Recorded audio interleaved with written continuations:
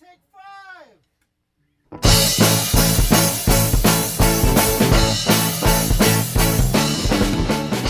Welcome to Her Fantasy Football. You can hear us on Blog Talk Radio / Her Fantasy Football and on iTunes. Make sure to subscribe to herfantasyfootball.com.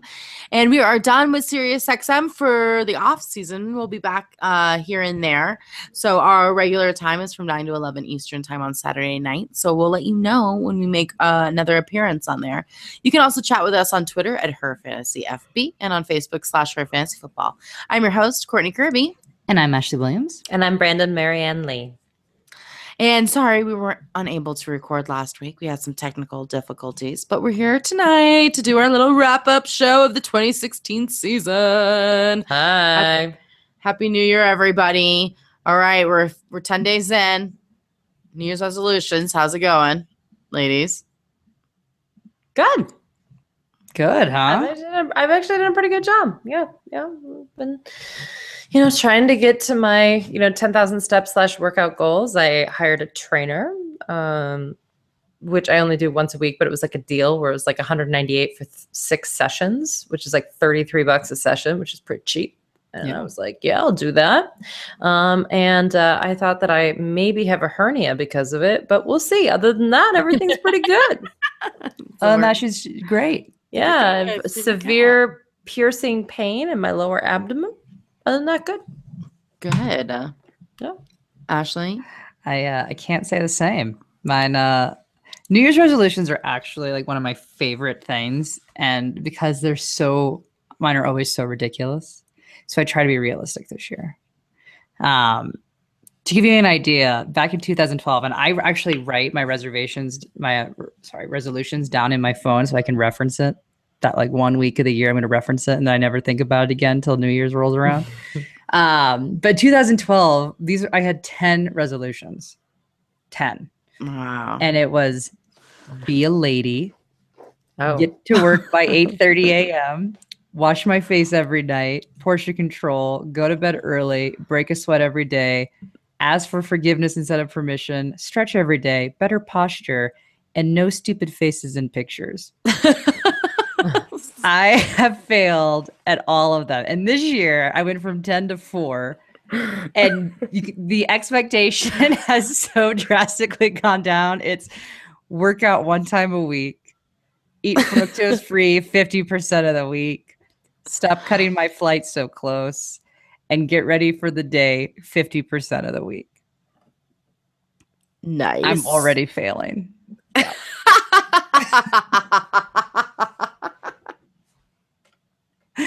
Yeah. That's everything, Ashley. Yeah. That's amazing. How embarrassing. Yeah. That's really good. Job. Good job. Really, Yeah. I love that. Well, let's get into some football. But let's start off with your highs and lows for your personal fantasy teams this season, ladies. Ashley, what was your personal high and low? Beating you in the Brad Evans League. That was my high. Screw you. That's a fun league just because it's 16 teams and it's a bunch of experts in the Denver area, different radio hosts and such. And as including as well as some people in his neighborhood. It's Brad Evan from Yahoo's league. And it's really fun. It's an auction. It's a blast. But Corey and I came 1 and 2 last year with her winning. And I won this year. We were 1 and 2 again this year. So that was really fun. My low is the family league. Man, was that bad. It was just, I got dead last. It was a classic case of like every player got hurt or retired on me because that was a thing this year with Arian Foster. And it's just, there was no hope. There was no hope to recoup from there. High player be Matt Ryan because I got him for super cheap in my auction league and he was so fantastic. And then low, I guess it almost be Isaiah Crowell just because he was so inconsistent for me. And I had really high hopes. Yeah, it wasn't him. It was the team. But yeah, it's a team. But you know what I mean. Mm-hmm. It's hard to use a running back when you're behind every single time. It's hard. All the time. Darn Corral. He's like, oh, everybody on that team's like, I'm sure. Oh, Brandon, what about for you? Well, I won the Fantasy Sports Writers Association Going Deep League, which means that there's 2 quarterbacks, 3 running backs, 6 wide receivers, and 2 tight ends that you start every single week. So many wide receivers. It's so crazy. And so, there are some teams that are starting people that aren't playing or barely playing. I had a really good team. I had Kirk Cousins and Joe Flacco. I had Ezekiel Elliott, Jordan Howard, LaShawn McCoy, John Brown, Mike Evans, Jeremy Curley, Terrell Pryor, Eli Rogers, Demaryius Thomas, Delaney Walker, and Jason Witten. Nice. Hey. Was it best ball format?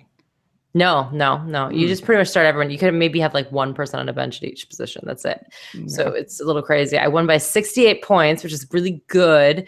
But the thing is that was the league where I traded a guy. I gave him Jordan Matthews and he gave me Jordan Howard. Right. That was good. That was a good move. When Jordan Howard was down for those 2 weeks. I was like, I didn't think he'd accept, and he accepted it immediately. I was like, really? Well, with 6 wide receivers, you probably needed someone. I guess. Jordan Matthews, though? Anyway, Jordan Howard's a lot of points. Listen, I couldn't get my misfit family league team to do anything, but the good news is that I was not last. Yeah, that was me. Mm-hmm. Yeah, it happens. I had, speaking of Jordan Matthews, Jarvis Landry, Corey Coleman, Devontae Adams, and Jeremy Maclin, and I don't think I played one of them on the correct week the entire season. I mean, unbelievable. And all of them were up and down. And then I had Rob Gronkowski. Don't even get me started on that. I think my high, even though I didn't win, was my misfit team. I do think because they were my misfit team, and you were second place. I grew so close to them. And I just was so proud of them. I was so darn proud of them that I can't take losing as losing. I just felt like I won with them. I won. So I was very happy with that. And I think losing in the semifinals in the family league to your husband, Ashley, was my low, because I would have beaten anybody else in the league if I would have played against them except your husband. And I had a better team. So FYI. Well, he lost to your husband by 1 point the next week. So that's right. He got what was coming to him. Which team was your favorite to cover this year, and which team are you hoping you don't get next year? I think the Steelers were the easiest team to cover in the league. Yeah, easily. Every year. Every year, the Steelers are the best. Yeah. Except for that, I do tell people never to start Ben Roethlisberger because you just never know. So I'm wrong sometimes when I always say I might be wrong, but you'll never know, because when a guy puts up single digits against Cleveland, it's a problem. Right. Literally, it's a grab bag.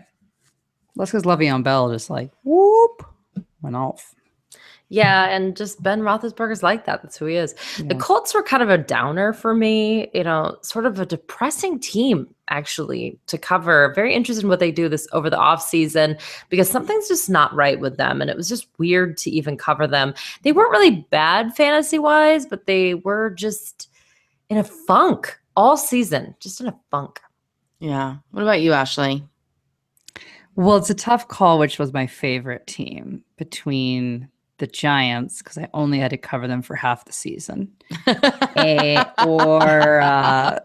that's a funny story. So Courtney writes our outlines, and she always puts names next to each team for us to do it. And for whatever reason, halfway through the season, ending after the bye week, Courtney started putting Brandon's name next to the Giants, and neither I or Brandon caught it. And all of a sudden, Brandon started covering the Giants till the last week, and I was like, that is awesome. So I guess maybe it's the Giants. And then a team I don't want to cover would be, it's a tough call between the Jets and the Niners. And I love the Jets, but it's just too depressing for me to deal with. And Niners I never want to cover because the team also just lacks any oomph, really. I mean, other than Carlos Hyde, there's nothing to talk about. Yeah. Yeah. I had to say my favorite is the LA Rams that I covered. Because you just had one flex, Todd Gurley, and that was it. Kenny Britt. And then Kenny Britt was he a was your joy. Favorite. Yeah, exactly. Yeah. Kenny Britt was like a joy that I really did enjoy talking about. So I think that although the LA Rams are awful, which majority of my teams were, I think I liked covering them. And I have to say that the Jacksonville Jaguars was by far my low, and I always cover them. So I'm really hoping that next year I don't get them, because if I have to say Allen Robinson's name and like with a straight face to start him, I don't know. I don't know if I could do it. I don't know. Love He's it. he's on the do not draft list for me next year, for myself. Not you guys can draft him, but for me, it's just, Can't do it. no, Can't do it. Huh? I can't. Well, let's just go ahead and dive right into our teams, our highs and lows for each of them. We'll go division by division, and we'll just get started off with the AFC East. Brandon, we have the New England Patriots. They ended their season 14-2. Not too shabby. No. Regular season, I should add. Yeah. And this weekend they're going to be playing in that divisional round, and everyone's already saying they're definitely going to go forward. Maybe. Ew. I mean, I'm going to probably root not for gonna them be because much of a everybody game. else I've rooted for has lost. So I'm rooting for the Patriots. Good for you. I like Taking that. one for the team. You're welcome.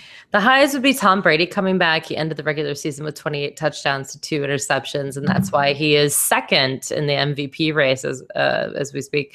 But I'm with the people. I think that Matt Ryan overall is the MVP. But yeah, sure, Brady was good. Let's be honest. Yeah. Rob Gronkowski was the definite low. There's no doubt about it. He ended the season with 25 catches for 540 yards and 3 touchdowns total. He only played in 8 games and only had a catch in 6 of those, and only went over 6 fantasy points in standard scoring 4 times all season. You took him in the first or second round. Bummer. Yeah, I mean, Gronk is going to be a disaster for a lot of people. Yeah. I'll have to agree with that.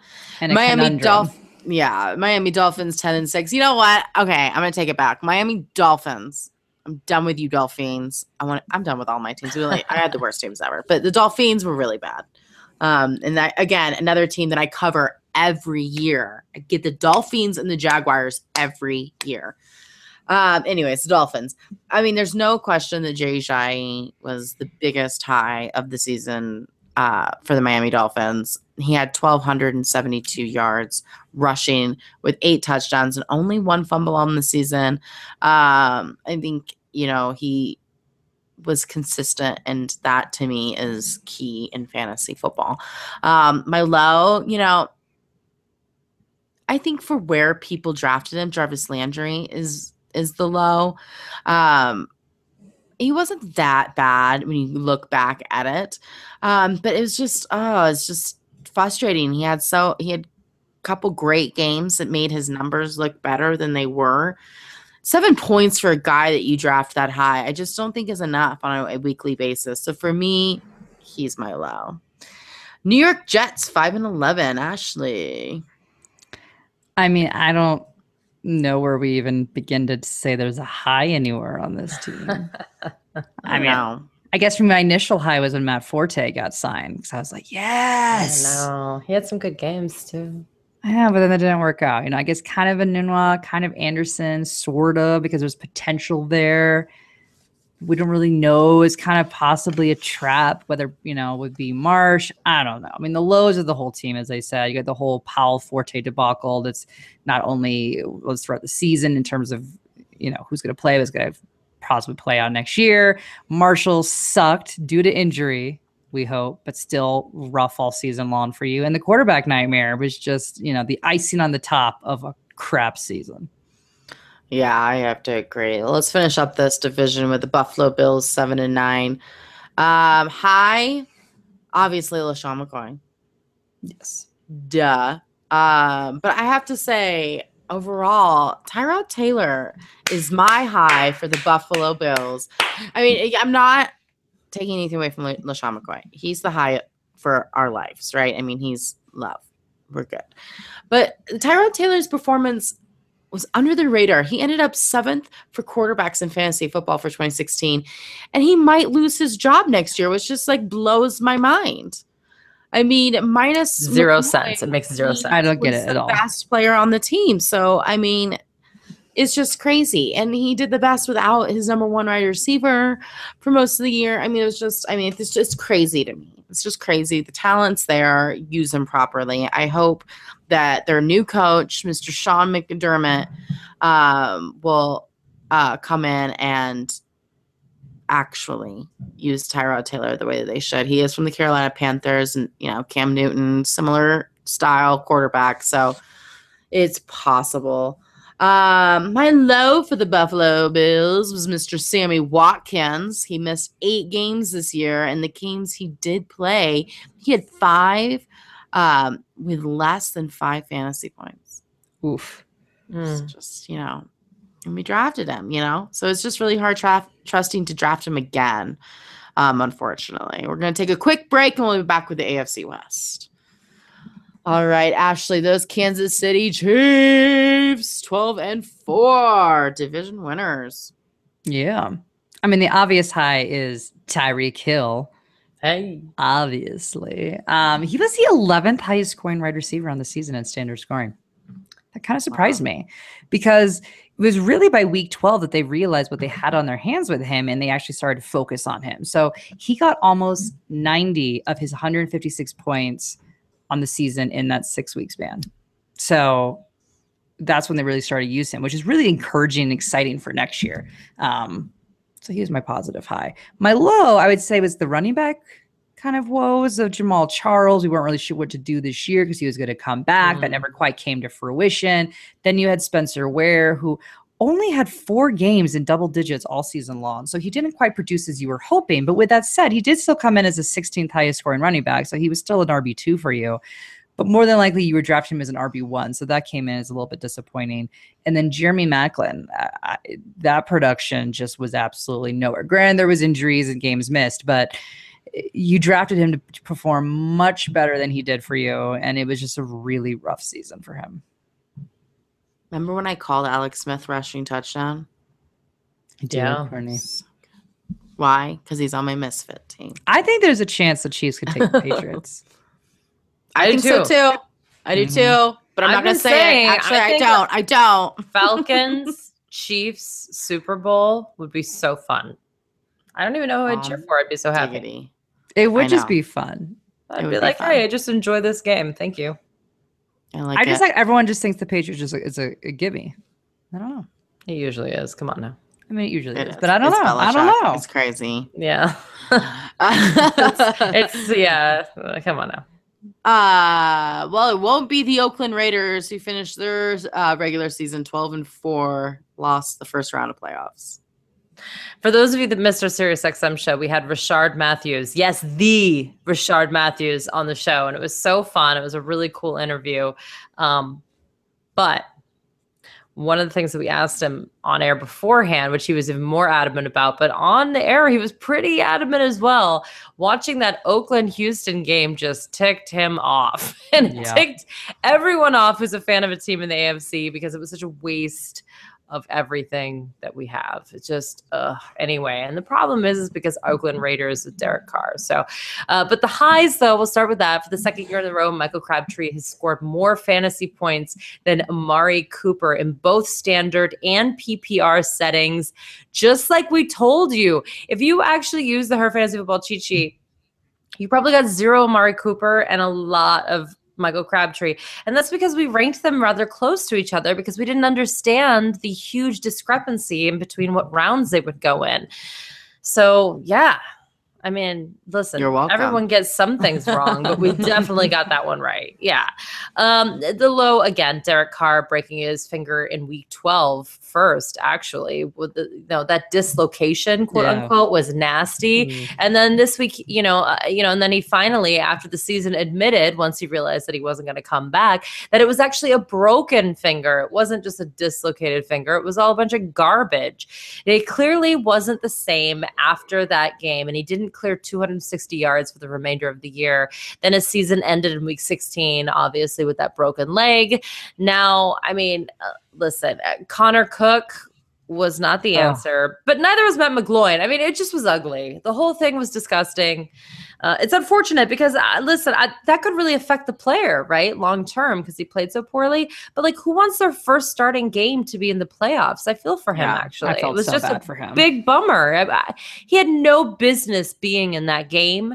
And it was sad because he could be fine. I mean, a lot of people really liked Connor Cook coming into the season. Oh, I thought you were talking about Brock Osweiler. Oh yeah, exactly. No, Exactly. we're not there yet. Brock Osweiler was the first quarterback in 2017 to win a playoff game.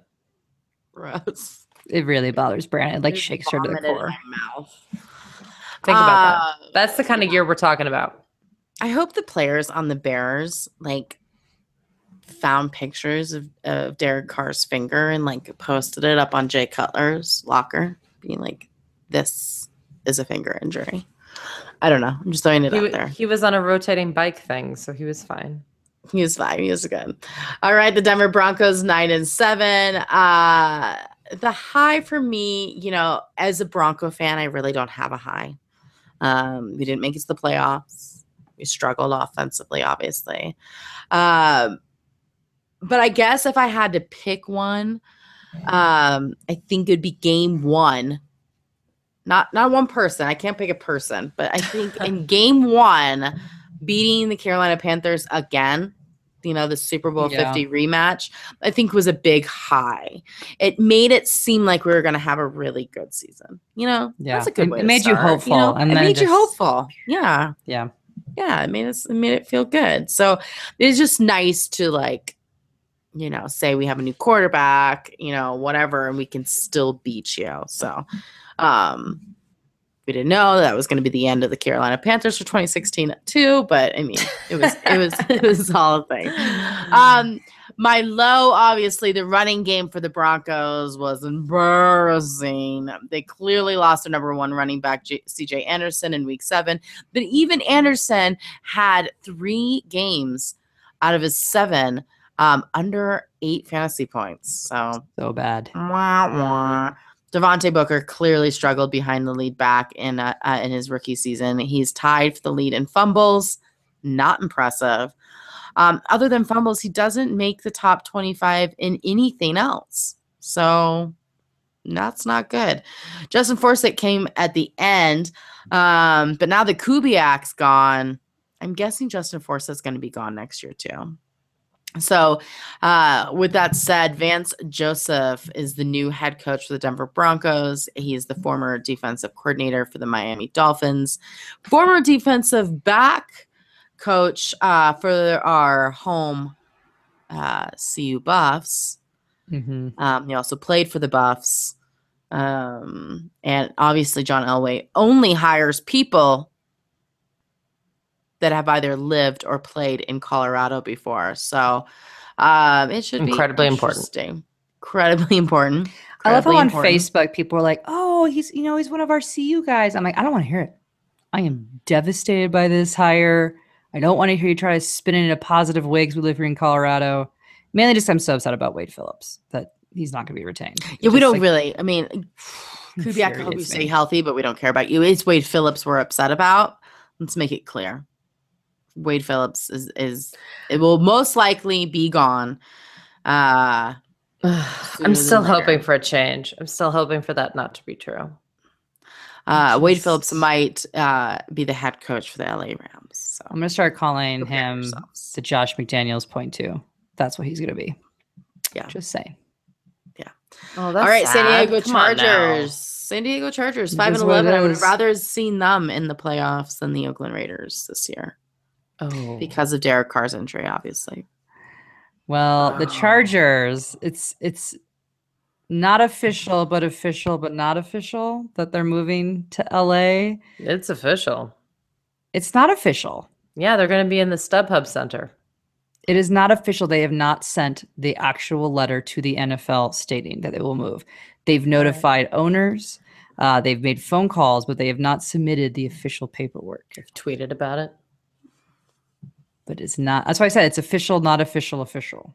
In terms of it's not technically Twitter official. is how we do official news now. Sure, That's but it's not. 2017. The documents are not in place. I'm a literal person. It is not official. 4 years. He can still change his mind. It's depressing because they're going to a city that clearly has proven to not necessarily show up in numbers for the NFL. And now we put 2 teams there. 2 teams there. So Nice. should be Nice. should be Planning. interesting. Planning. Yeah, and 2 really good teams right now too. So, the Chargers have a chance. My high was Melvin Gordon. He was the 8th highest scoring running back, even after missing essentially the last 4 games of the season with an injury. So that's how well he was doing all season long. There's only 2 games all season where he did not get double-digit points. Only 2. That is so fantastic. And I also love that he came out of the season with 2 rushing touchdowns after none in 2015. And preseason, I said, he's going to bounce back. He's going to be good. He's going to be good. This was another, thank goodness, one of our calls that was very correct. I had Melvin Gordon in a lot of leagues. I was targeting him to do well. So he did. I think he's going to do great next year. So that's my big high is I really like Melvin Gordon. I feel good about it. Now, my lows was Melvin Gordon getting hurt. That was obviously very sad. And then Antonio Gates being for the fact that he ties the all-time touchdown record for tight ends, which a tie is still great. But now it makes it so confusing for what's going to happen for next year. He says he's going to come back, and it's not just for the records because he wants to play, but it caused kind of a really confusing tight end situation. And if we look at how it fell out through the rest of the season, Antonio Gates scored 94.8 points and was the 10th highest scoring tight end in standard scoring. Hunter Henry was 1 point less at 93.8 points and the 11th highest scoring tight end, which makes it virtually impossible for you to even remotely guess which tight end you should start. So with Gates coming back, it's just going to make it even more murky. And it makes me sad. But I do want Gates to get the record. I just want him to get it this year. He should get it and then retire and Foster. Like Arian Foster, just do it. But he says that he's on some of the record that he wants to play next season.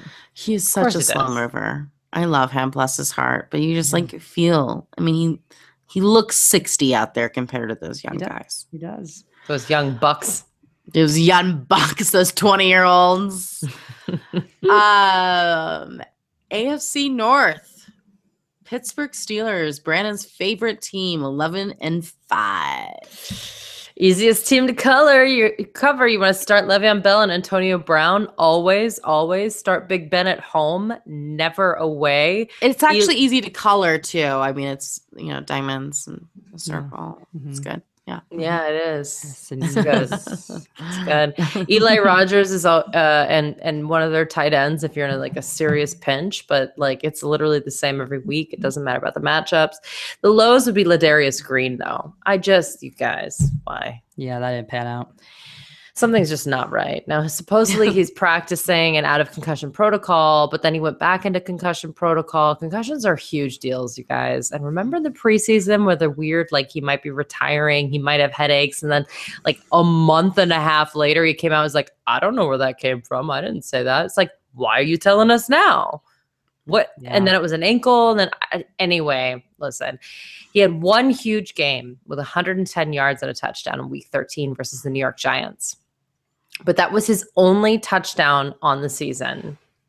He had 2 decent games of 67 yards and 72 yards, but that was it for the year. I don't get it. I just don't get it. No. All right, the Baltimore Ravens 8-8. The high, the only person who really played on the team, Mr. Justin Tucker, 2016 MVP. Should be. His agent says, what's up? He's just taking a break from interviews right now, but we're getting him. Yeah, we're going to get him. The next kicker after him in fantasy had 24 less fantasy points than him.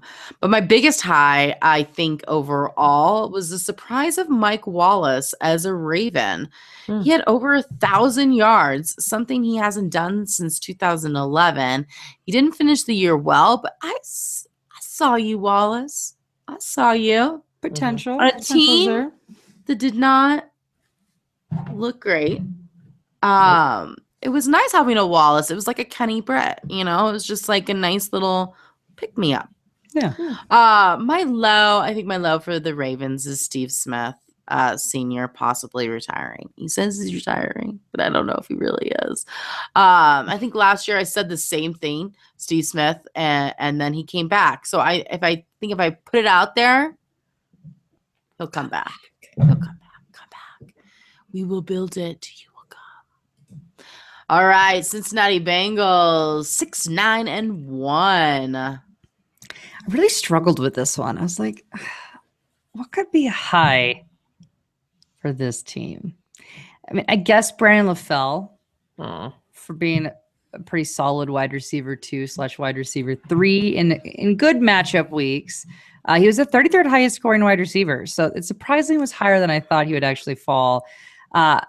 This is my one where I create like a medium category because it's not a high, it's not a low. And Andy Dalton, because he's the 12th highest scoring quarterback. Better than you think. Yeah, nothing to write home about, but he finished in the top 20. Nothing to write home about, but that is just what Andy Dalton does, right? He always falls right outside of the top, right where you want him, but he's just right below it, just in the medium. I think that's pretty good being without Giovanni Bernard from a large portion of the season. AJ Green. Yeah. But still, at the end of the day, he fell out of the top 10 quarterbacks. I'm saying it's not a low. It's just like, I just want to acknowledge it. You doing you, Andy Dalton, tepid. And then tepid, lukewarm. And then Hill, I guess nothing to write home about with Jeremy Hill, but he finished in the top 20 per usual, which is what we say he's going to do every single year. And every year he does finish in the top 20. So again, lukewarm. My lows were Tyler Eifert and AJ Green injuries. Green went out in week 11, which was rough as he had finally started to, string some good games together in a row. But prior to week 7, it only been one good week, 2 okay weeks, wash and repeat. This is basically what was going on there. So that was frustrating. And obviously for Tyler Eifert owners, you were waiting for him to come back, comes back, does okay, and then gets hurt again. It was just really disappointing. Disappointing. Unlike the Cleveland Browns. 1-15. Is it odd to say they exceeded my expectations while still having a 1-15 score? No, I completely agree with you. I think that they continued to play with heart. I actually kind of enjoyed their games. Yeah. I did not hate them. I would actually say I enjoyed covering the Cleveland Browns this year. It's because of Terrell Pryor. If Terrell Pryor wasn't on the team, we would not be saying it's true. But Terrell Pryor brings a special spark to the team. Yeah, he does. He really does. And he makes everybody else seem better than they actually are. And he made likable. The game seem better. Yeah. Than they actually were too. So it's Yeah. Agree. That's why he's my high, because my Terrell Pryor stud prediction came true finally. That's right. He went 3 years in the making. He started 16 games and went over 1,000 yards with a quarterback revolving door. Good for him. And I would say another high is when they beat the Chargers. It was like a twofer for us, right? Because the Chargers, which we're Broncos fans. So we're like, yes, beat the Chargers. And they finally got a win. They deserved it, They deserved it. See, Rod Streeter, it only took Terrell Pryor 3 years. You can do it. Man. You can do it. You can do it. You can become a wide receiver too, Rod Streeter. The low would be no, you can't. That no team should have to play 5 different quarterbacks in a season. No one can build on that. And I hope that Hugh Jackson has a really big, nice draft this year because he's got to right this ship, but it's hard. They need so many pieces. And I'm sure when he got the job, he's like, listen, I'm going to need at least X amount of years to get us out of this hole. But I don't know. He may have underestimated. Did you see the meme about the Clemson championship? It shows the quarterback and it's like, that moment when you win the national championship, and then it shows another picture of that moment when you realize you're going to be a Cleveland Brown. So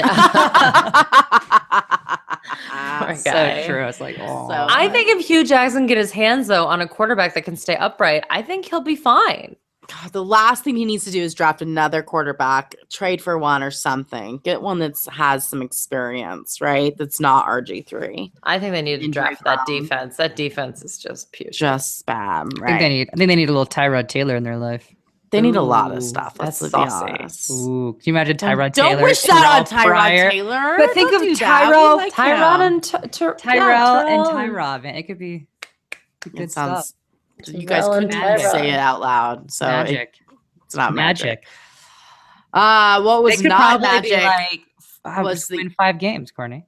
Yeah, maybe 5 games of doubt magic. it. Come on, that's way too much. Come on. What was not magic was the AFC South. Houston Texans 9-7 won the division, and a wild card game. And what's so interesting is that Coach Bill O'Brien, his job is still on the line despite winning. I know. I can't believe that. It should be. You know what? You won in a horrendous division. You got a crap team. I mean, the whole Brock situation has been out of control, but allegedly is because the front office and him don't necessarily get along or see eye to eye on the Brock dilemma. So I'll be intrigued to see how that plays out. Where does he fall on it? He doesn't want to play Brock. I The don't front know. office wants to play him, right? I'm Oh, guessing. I'm sure, because they Yeah. spend so much money. Yeah. Well, I would say Embarrassing. that the last time I heard that story was when the 49ers idiotically got rid of Harbaugh. You don't have to be friends. You know what I'm saying? Get it together. Yeah. So it'll be interesting. But my high was Lamar Miller. Unquestionably, when he made that transition, we all felt pretty good about it because we're like, as long as they use him, he should do well. And he did well. He was the 17th highest scoring running back on the season. He averaged a little over 19 carries per game that he actually played in. I mean, he was a workhorse. I mean, he was one of these players that you at least knew he was going to get nearly 20 touches every game. He wasn't someone that's like, oh, he's going to get 11. He's going to get, 12 touches. No, he got the workload. He did the work he needed to do. And he probably would have been a little bit higher, if he could have stayed healthy in some games. So big ups to Lamar Miller. My lows is a tough call between Brock Osweiler, which also kind of falls into my highs because it was just so entertaining. So good. And I was surprised your high wasn't when Savage came in. I mean, And everybody booed or everybody cheered because I for felt Brock to be bad, but benched. everybody. Did you? I Did did feel you? bad. I did I feel felt bad. bad too. felt I a stood little up bad. and I literally got up and I cheered as well. Because I put myself in that in their shoes, right? Because especially like now that we do this, and sometimes we get like completely blasted on Twitter, and I'm like, people forget that we're people, and I'm like, people forget he's a person. I'm like, I can't imagine having millions of fans cheer for me to get pulled. Oh, heartbreaking. Well, you know what? You shouldn't have gone for all that money. You should have gone for experience. Yes, he should have. Why wouldn't he? Why? Because this is his chance to get the money.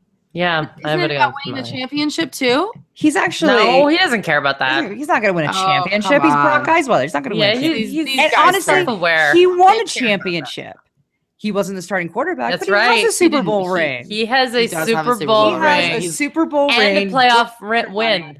Wow. Stop it, you guys. You I would have taken that money. nauseous. He's Nauseous. sitting cush right now. You kidding me? He's going to be a backup quarterback. He's got a bunch of money that he's saying on this Millionaire. guaranteed money. He's going to still have his Huge. brain intact to hang with his family when he's done as a Huge. backup quarterback. That's bigly All right right. there. He's sitting pretty. He is sitting All right. pretty. Anyway, it was a tough call between him and DeAndre Hopkins, just completely doing horribly, who we thought was quarterback proof until Brock comes along, which really debunked that theory. He was the 36th highest scoring wide receiver. And that is certainly not where you drafted DeAndre Hopkins. So that was a huge disappointment. Luckily, he was bad pretty much from the start. So we were able to tell you not to play him pretty early on. So that should have at least somewhat salvaged your season, but it was rough. Rough. All right, they did have us Colts 8-8. Frank Gore had another 1,000 rushing yards. Yeah, this he season. did. Unbelievable. Year in, year he out. is the first back to do that at 33 years old or older since John Riggins in 1984. It was his 9th career 1,000 rushing yards season, which is the 5th most in NFL history. And you know what? He's Frank Gore. Hall of Famer. That's right. Do you remember earlier this season when I said Hall of Famer and you laughed at me? And I'm like, how would he not be? I'm still because people ignore him. I know, but And you know what? all the stats indicate he should be a Hall of Famer. I keep saying that Matt Ryan is the Frank Gore of quarterbacks, and I stand by that. And I'm not quite sure either of them, no matter what they do, will get anywhere. Frank Gore's like the state you forget when you're naming the states, and you're like, Right. I'm missing one. Yeah. No, I got both Dakotas. I got both Carolinas. And then you're like, oh, Frank Gore. I think I always miss things like Kentucky. Yeah. Appalachia That's really a good one because it's right in the middle. Yeah. it's tough for me. Anyways, we got I'm with viewers you. everywhere. Let's not offend anyone. Right. Frank Gore is the Kentucky when you're trying to name things and you're from the West and it's in the Appalachia. That's okay. Listen, I live in New York. Most of my friends cannot name the states that I lived 9 years of my life in. I forget things like Idaho, even sometimes. Oh, yeah. That's a I'm tough like, one. That's a tough one. I have a friend who wrote a play about Nebraska and brought it into my Playwrights Collective. And she initially thought that Nebraska was in the South. So when she wrote it, she was listening to Southern accents, like in her head, like I was like, they don't. She's like, yeah, I Googled it. And I was like, oh, whoops. I mean, they say Warsh and stuff like that, but it's not Southern. But it's all about where you live, right? Because I mean, Nebraska, I know exactly where that is. But to her, she was like, yeah, Nebraska. Where's that? It's just funny. It's just funny to me. Anyway, the low would be the Colts, which, by the way, I would say Indiana is one that sometimes I would forget about. Indiana, as well. for sure, yeah. Mm-hmm. The Colts were not a good football team, and it was painful to watch the actual games. I think that was actually the low point. As I said kind of earlier with the teams I don't want to cover, it's weird because they actually put up the 10th most total offensive yards in the league, but their defense gave up the 3rd most yards in the league. So they just couldn't win on a consistent basis. Andrew Luck was always under pressure. He put up a ton of fantasy points though, but man, it reminds me of like during the Peyton Manning days when he couldn't win a championship or they couldn't even get to the playoffs. And it was like, they just didn't have a defense and, Peyton just had to do everything. That's kind of where we're at. It just wasn't as fun to watch the games because I was nervous. Yeah. Anyway, there you go. All right. Tennessee Titans 9-7. Well, hot damn. The whole team. But Rashard Matthews, who was the 15th highest scoring wide receiver, was fantastic. And again, we had him on the show, and he was just such a delight and just so wonderful, which has made it even better. And then DeMarco Murray, who was the 5th highest scoring running back, only 3 games all season where he did not score double digits. Again, that's 1 less than Melvin Gordon, but still fantastic. And even Delanie Walker, who was in terms of tight ends who didn't have some huge games, he was still the 5th highest scoring tight end in the league. So again, all great things there. Now the low is obviously when Mariota got hurt. That was fractured fibula. He suffered in week 16. It was just brutal to watch. That was just such a low because this team had such potential. And you sit there and you're like, oh, it could have been them. It could have been them. And their quarterback goes down, but that's football. People get hurt. Yeah. But we wish best of luck that he comes back, recovers quickly. And that this team, I'm just excited. They just have a really bright future ahead of them. Absolutely. Jacksonville Jaguars 3-13. Highs, absolutely none. I mean, come on.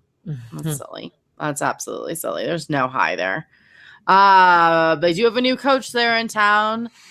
Supposedly Doug Marone is the head coach. Tom Coughlin for executive VP, I do have to say that is a high for 2017. Yeah.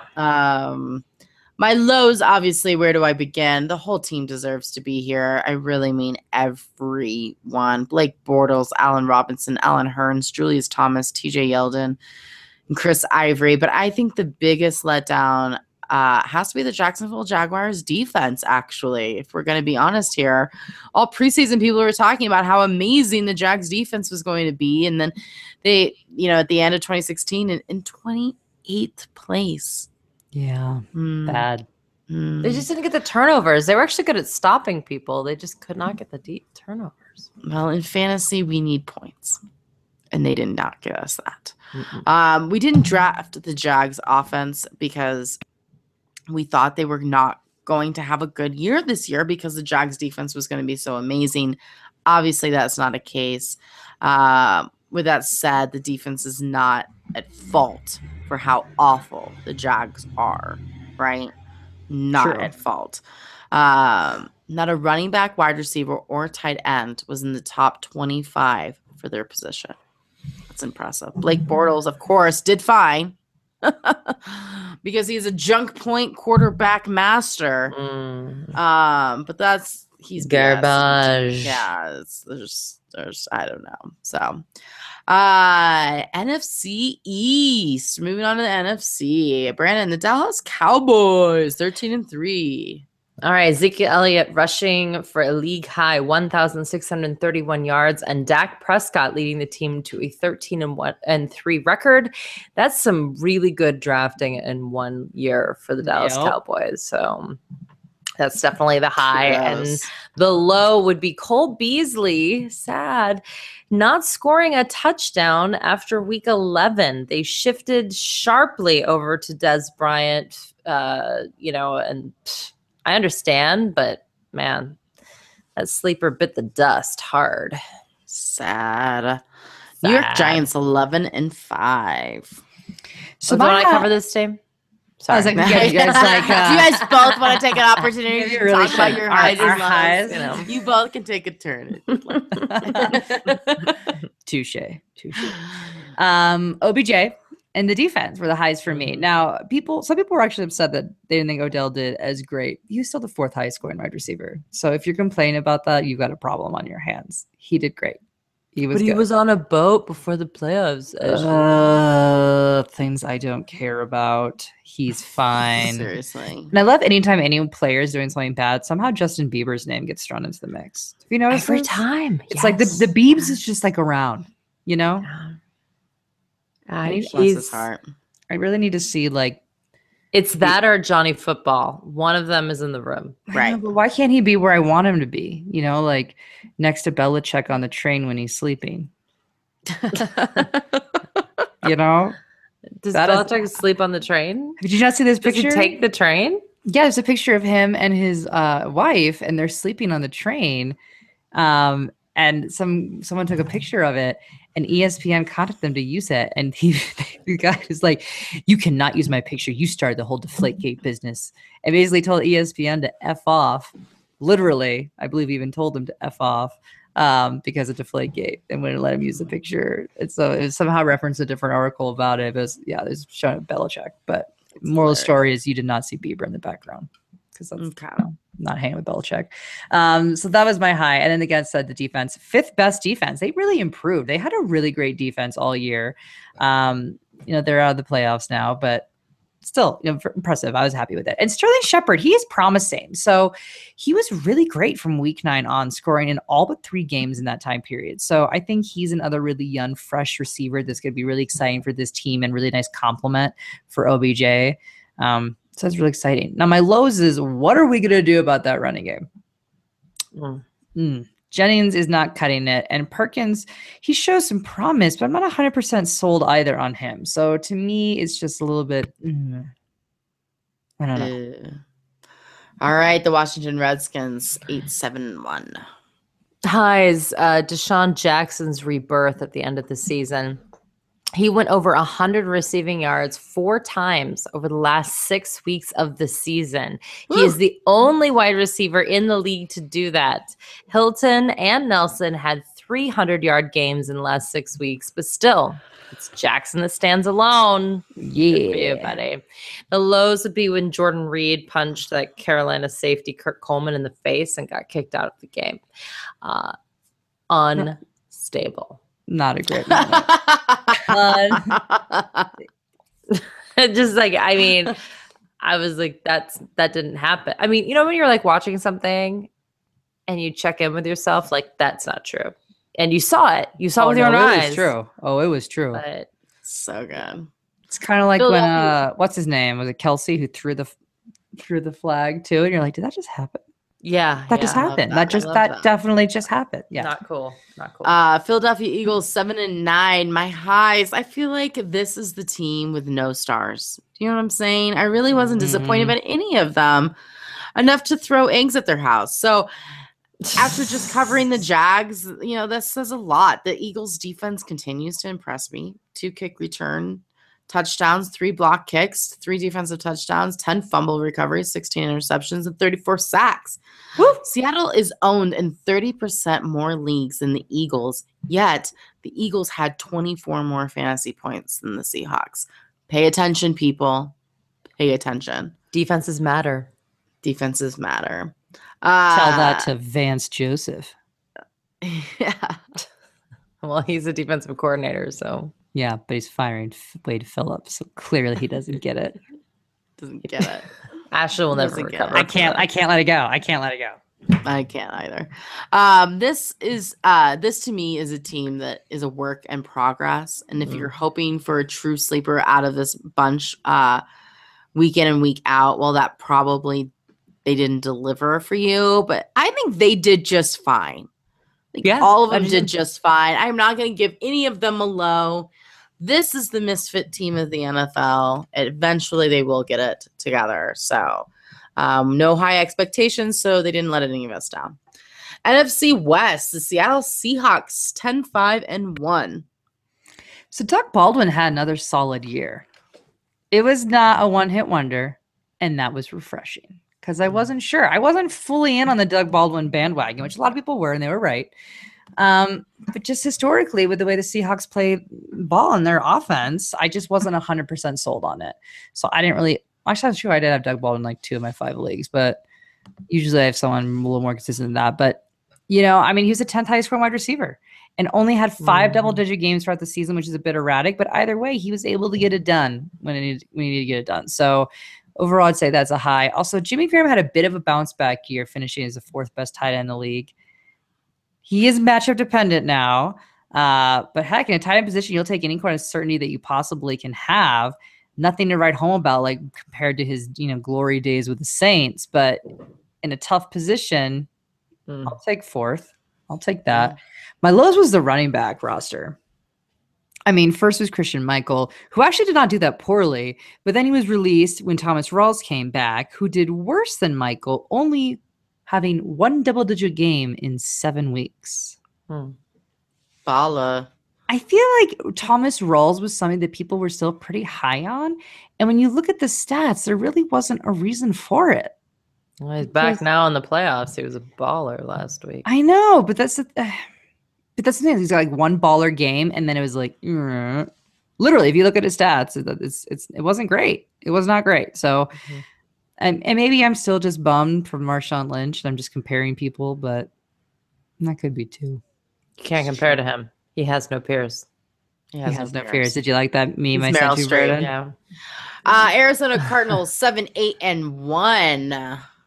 All right, David Johnson is obviously the high here. 15 games at least 100 yards from scrimmage. Would have been 16, but he sprained his MCL in week 17. Eek. Now, luckily, he's not going to need surgery in the offseason, and his injury is the best case scenario kind of situation. He had a lot of touches this year. So hopefully he can have a successful follow-up season, although it's something to watch, actually. It's very rare for that to happen back-to-back. He had the 7th most rushing yards in the league, 1,239. The absolute most receiving yards, 879. And the absolute most touchdowns, 20 of any running back in the league. Bala. Weird things to note. Ezekiel Elliott had the most rushing yards on the season, by the way. But Jordan Howard, a fellow rookie, had the 2nd most, even though he didn't start seeing significant playing time until week 4. And then LeGarrette Blount scored the 2nd most touchdowns on the season, which was 18. 2nd most receiving yards was Le'Veon Bell, even with his 3-game suspension. And the 3rd was James White, if you can believe that. Which is really weird. But my point here is that David Johnson dominated in all of those phases. So it's crazy. Low is definitely John Brown and sickle cell trait just destroying this year for him. I feel bad. Yeah. You were super depressed about that one. Yeah. Los Angeles Rams 4-12. Listen, we kind of touched on this earlier. If you needed a flyer in the middle of the season, Kenny Britt was by far the best option on the Rams. 5 games with 10 or more fantasy points in standard leagues from week 6 to week 13. So fantastic. And this was his first year over 1,000 yards in his 8 years in the NFL. So congrats, Kenny Britt. Woo! Exciting. It's very Way to exciting. do it, man. I know it isn't much, but for the Rams, it's everything. So we will definitely be the high. I'm pretty sure that most people that drafted Todd Gurley didn't win their championships. And they will definitely agree with me when I say he is the low. He clearly had his sophomore slump on a team that were freshmen, to the city with big lights. I mean, it was all too much. They had, the show before the season. it did not turn out well for them. Over 200 yards less rushing and 4 less rushing touchdowns from Mr. Gurley. He did manage to make up some of those yards receiving, but still not using the red zones in the passing game. So AP added 400 yards rushing from his freshman to sophomore year. Jamal Charles added 800 yards and 7 touchdowns from his freshman to sophomore year. Sean McCoy nearly doubled his total yards and did double his touchdowns from his freshman year to sophomore year. Yes, I looked all that up. And Bell had over 900 yards more and 3 touchdowns from his freshman and sophomore year. So, yowza. More recently, David Johnson went from 581 yards to 1,239 yards and doubled his touchdowns. 20 touchdowns this year, people, for David Johnson. So David Johnson's my high for the LA Rams. Nice. San Francisco 49ers 2-14. We ended on a positive note. I like it. Because there's not a whole lot of positive coming out of this team. My only high is Carlos Hyde. Obviously, he's the only positive on this team. And then my lows was honestly the distractions about Colin Kaepernick that took away from the actual crappy play that was happening on the field. But oddly enough, Kaepernick finished 25th in the league, which is higher than I thought he was going to finish. But it isn't for the fact that he actually didn't even start playing until week 6. That's right. I mean, he was a stud. He could have finished, 20th. Still not a starter, but is what it is. I mean, he was when he was playing. What? A starter. I mean, like a fantasy football starter. You're not going to start him in your lineup. But there's a couple games. Yeah, you do. I mean, I started him in my lineup in a lot of leagues. Yeah, but only for a couple weeks, Brandon. You weren't consistently playing Colin Kaepernick. Saying more 20-point games than a lot of the other guys people had on their team. Eli Manning. Boom. Just saying. You heard that. Why would you play him when you can play just comes up short Andy Dalton? Yeah, it's true. Just comes up short. Just comes a little short. Just a little short Andy Dalton. So it just was distracting, and it wasn't needed. We already had enough issues with this team as it was, so that was my low. NFC North, the Green Bay Packers 10-6, by far the best team I covered this year. But I'm not a fan of the Green Bay Packers, so it was really unfortunate. I am. There are a lot of highs for the Packers, but I think Jordy Nelson coming back and being the second best wide receiver in fantasy is something to celebrate. He did get injured in the playoffs, but we're not talking about playoffs, people. Playoffs. Only 0.4 points away from Evans in standard scoring. He isn't a spring chicken, though, you guys. He will be 32 going into next year.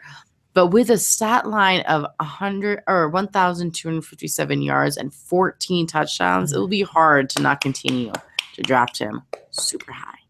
Yeah. My low, the Packers struggled in their rushing game, which I think has been a little bit of a consistent theme here in this outline.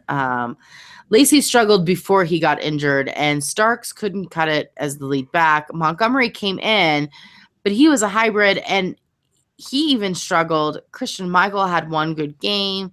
They need to focus next year on legit running game, and I think Christian Michael could be the future back for the Green Bay Packers. Minnesota Vikings 8-8. So my highs would be kind of, how do I word this? An unexpected, better than average mediocrity from the receivers on this team. So Adam Thielen, Stephon Diggs, and Kyle Rudolph, they all proved there's a chance they could actually maybe do something in the air, because this has just been historically a rushing team with AP. Why would you? But Rudolph was the 3rd highest scoring tight end, which is great. Thielen 30th, which made him a wide receiver 3, but he came on really strong at the end. And then you got Stephon Diggs 44th, which is nothing to write home about, but you know what? There's at least potential there that I can get somewhat excited about. My lows would be Adrian Peterson and Teddy Bridgewater getting hurt. So sad. And what makes it even more sad to me is now we have a quarterback competition on our hands between Bridgewater and Bradford, where they have said that Bradford has earned the starting role. So it's just sad, right? And then Like, what do you did they do? fire their quarterback coach too?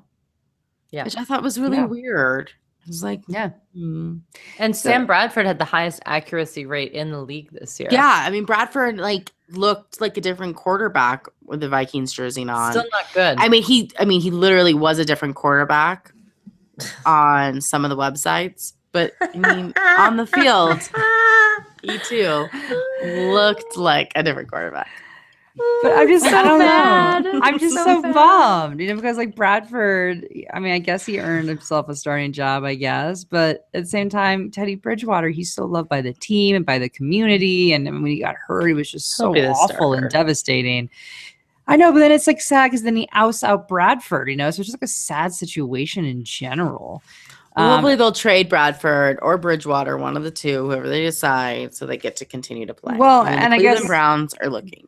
The question also too is then what do we do about AP, right? I mean, because people, and I said it, it's like he's not coming back, and Brandon's like, no, he's coming back this week, and I'm like, no, I know he's coming back, but he's not coming back. Like, and he was bad his first 3 games, and I just don't know what we do about him. I mean, he had 3.1 points in week 1 with only, and again, it's not like he didn't get attempts. He had 19 attempts. It was only for 31 yards. In week 2, he had 2.6 points, and he had 12 attempts for only 19 yards. And in week 16, he had 0.3 points, and that was 22 yards off 6 touches. So has he lost a step? Is he still hurt? Is it purely a shift in the offense on the Vikings? Like, what is going on here? I don't know what to do, and I can't tell you to draft him. Like, you just can't. Well, sad. Detroit Lions 9-7. The high would be Zach Zenner. Yeah. You heard me. His late season emergence. Where has this guy been? I don't understand why they have not been playing him. So over the last 2 games of the regular season, he became this DFS force, right? In week 16 at Dallas, he carried the ball 12 times for 67 yards and 2 touchdowns. And he also had 2 catches for 25 yards. And in week 17, he was at home against the Packers and carried the ball 20 times, but only for 69 yards and a touchdown, caught 4 passes for an additional 41 yards. Double-digit touches is what you want to see. And more importantly, he played in 64 of the team's 66 offensive snaps, and no other Lions running back saw the field in week 17. He is the guy. And by that, I mean, last week against Seattle, they went away from him, which was silly. He carried the ball 11 times for 34 yards, but he caught all 6 of his targets for 54 yards. I don't understand. He was basically their entire offense. They couldn't get anything else going. I hope Zach Zenner gets an opportunity to play next year. We'll see. And then the lows. Listen, we looked a little silly as a fantasy community regarding Marvin Jones. Now, actually, it was interesting because we all got to be right, though, right? So there were people in the preseason who said he was going to definitely be the wide receiver 1, and they drafted him really high, and it was crazy. And at the beginning of the season, it looked like everyone was a genius. Right. But Jones didn't score a touchdown after week 6. And in week 6, Tate caught 8 passes for 165 yards and a touchdown. And from then on, it was just Tate's job again. It ends up he was just hurt, everybody. So the good news is that those of us that thought maybe he was going to be a bust ended up being right. But really, the people that thought he would be a stud were right at the beginning of the season. So maybe we all win. We turn a low into a high, Brandon. Yeah. That's nice. Are we all lost? Right. I Well, there's follow. Well, Yeah. well, definite losers were the Chicago Bears, 3-13. Yikes. Jordan Howard finished the 9th running back in standard fantasy leagues. Bravo, my friend. For an undrafted running back in a year where he lost a lot of players to injuries, Howard was their savior. So not much of a guy in PPR, but he had 1,313 yards rushing and 6 touchdowns. So not bad for a guy that really didn't start playing till week 4. My lows, you could not name a guy here and not say Jay Cutler. Having 7 turnovers in just 5 games is pretty impressive, if you ask me. I mean, well done, Cutler. Well That's done. Phillip Rivers territory right there. Yeah. He also averaged 210 yards passing and less than 1 touchdown a game. So, yeah, I mean, slow clap there. Real slow clap. I mean, Don't hurt your finger. Don't hurt your finger though, Court. Don't hurt. Careful. Don't do that. Don't do that. Gotta love him. Yeah, the finger injury that never existed will always be my favorite. It's something special. Jay Cutler. How convinced you are about that. I'm a big conspiracy theory person, but this is true. This one's true. I just know it. I know it. Ancient Aliens is true, and Jay Cutler faking his injury. I know that one's not true. All right, let's move into our last division, the NFC South. I can't decide what's worse, Ancient Aliens or Life Before People. Life Before People. I haven't seen that. Yeah, Life Without People, I think, or Life After People. That's what it is. So it's like basically, it's like okay, yeah, like the city is abandoned. How long it takes for like the building to be overgrown by weeds or something. It's like, what a stupid show. If people aren't here anymore, what does it matter? There's so many things. If matter? people aren't here anymore, something terrible happened. Like the world doesn't exist, or nuclear war, or something crazy. So we don't know what the conditions would be for this plant. Anyway, moving on. The Falcons. The Falcons. Speaking of things that might be futuristic.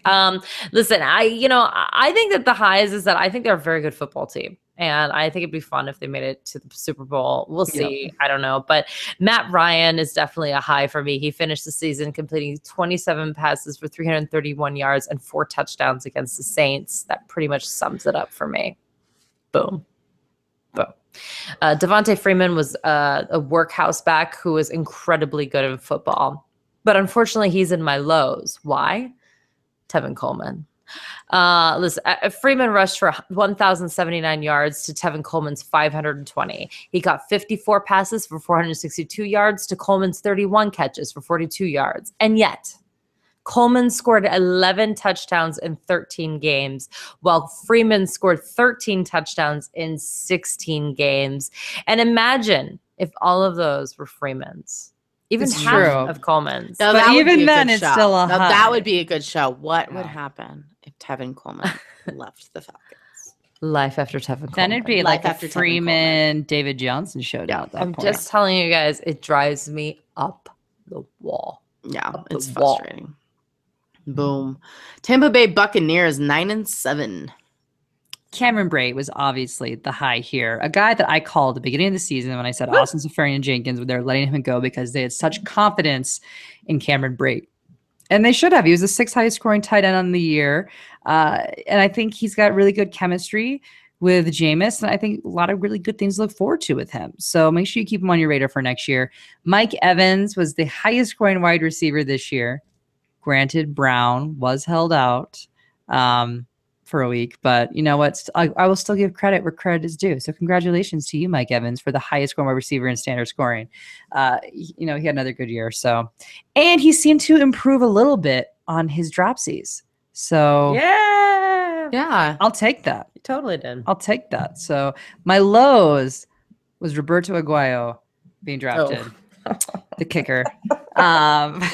So the Bucs moved up in the 2nd round to get him, as we talked about in preseason. It was such a Cleveland Browns move. It was a Browns move, but it wasn't, Courtney. It was a Buccaneers move. I know. And, he left Florida State having connected in college football.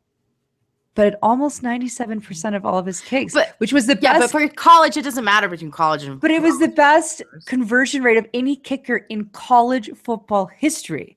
You should have felt good about drafting this guy. Now, do you feel good about drafting him in the 2nd round? No, you don't. Silly. You certainly do not. But you know what? He should have done better. But he didn't. He did not. He was 22 of 31 field goal attempts. He was 4 for 11 on kicks of 40 yards or longer. His longest was 43 yards. And it was interesting because it made the Bucs the first NFL team since 2010 to go for the whole season the whole season without hitting a kick that was longer than 45 yards. It's just bad. So I feel brilliant. Yeah. And I had to mention a kicker somewhere, right? Although you brought that was brilliant. So. Roberto. Second round. That's going to be a trivia question. So remember that name, people. New Orleans Saints, 7-9. Brandon. Drew Brees is the easy answer here. You know, he led the league again because that's all he does with 5,200 passing yards. That's the second most yards he's ever thrown in his career. And that makes 11 years straight of at least 4,000 passing yards. That's incredible. That a boy. But really, Michael Thomas was my favorite new player in the league. Completely. His season was unbelievable. And if the Cowboys didn't exist, Thomas and Jordan Howard would be the rookies of the year. Let's be honest. They had incredible seasons. By the way, Michael Thomas, 4 catches and at least 40 yards in every single game this season. He is the only wide receiver who did that in the National Football League. Wow. Impressive. There you go. Lows would be, listen, we were lower on them than every other analyst out there, and we still were not low enough. Kobe Fleener. Did us dirty. And like one of our listeners actually wrote in, was like, see, I told you he'd be a bust.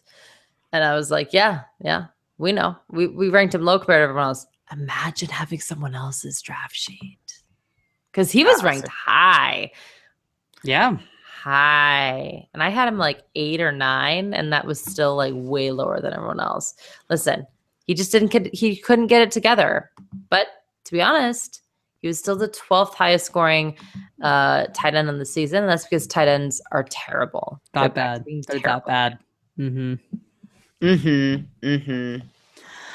All right. Carolina Panthers 6-10 is gonna finish up our show. The high for me. I don't know. I don't know if I have a high for this team. It was pretty sad after finishing up their Super Bowl run,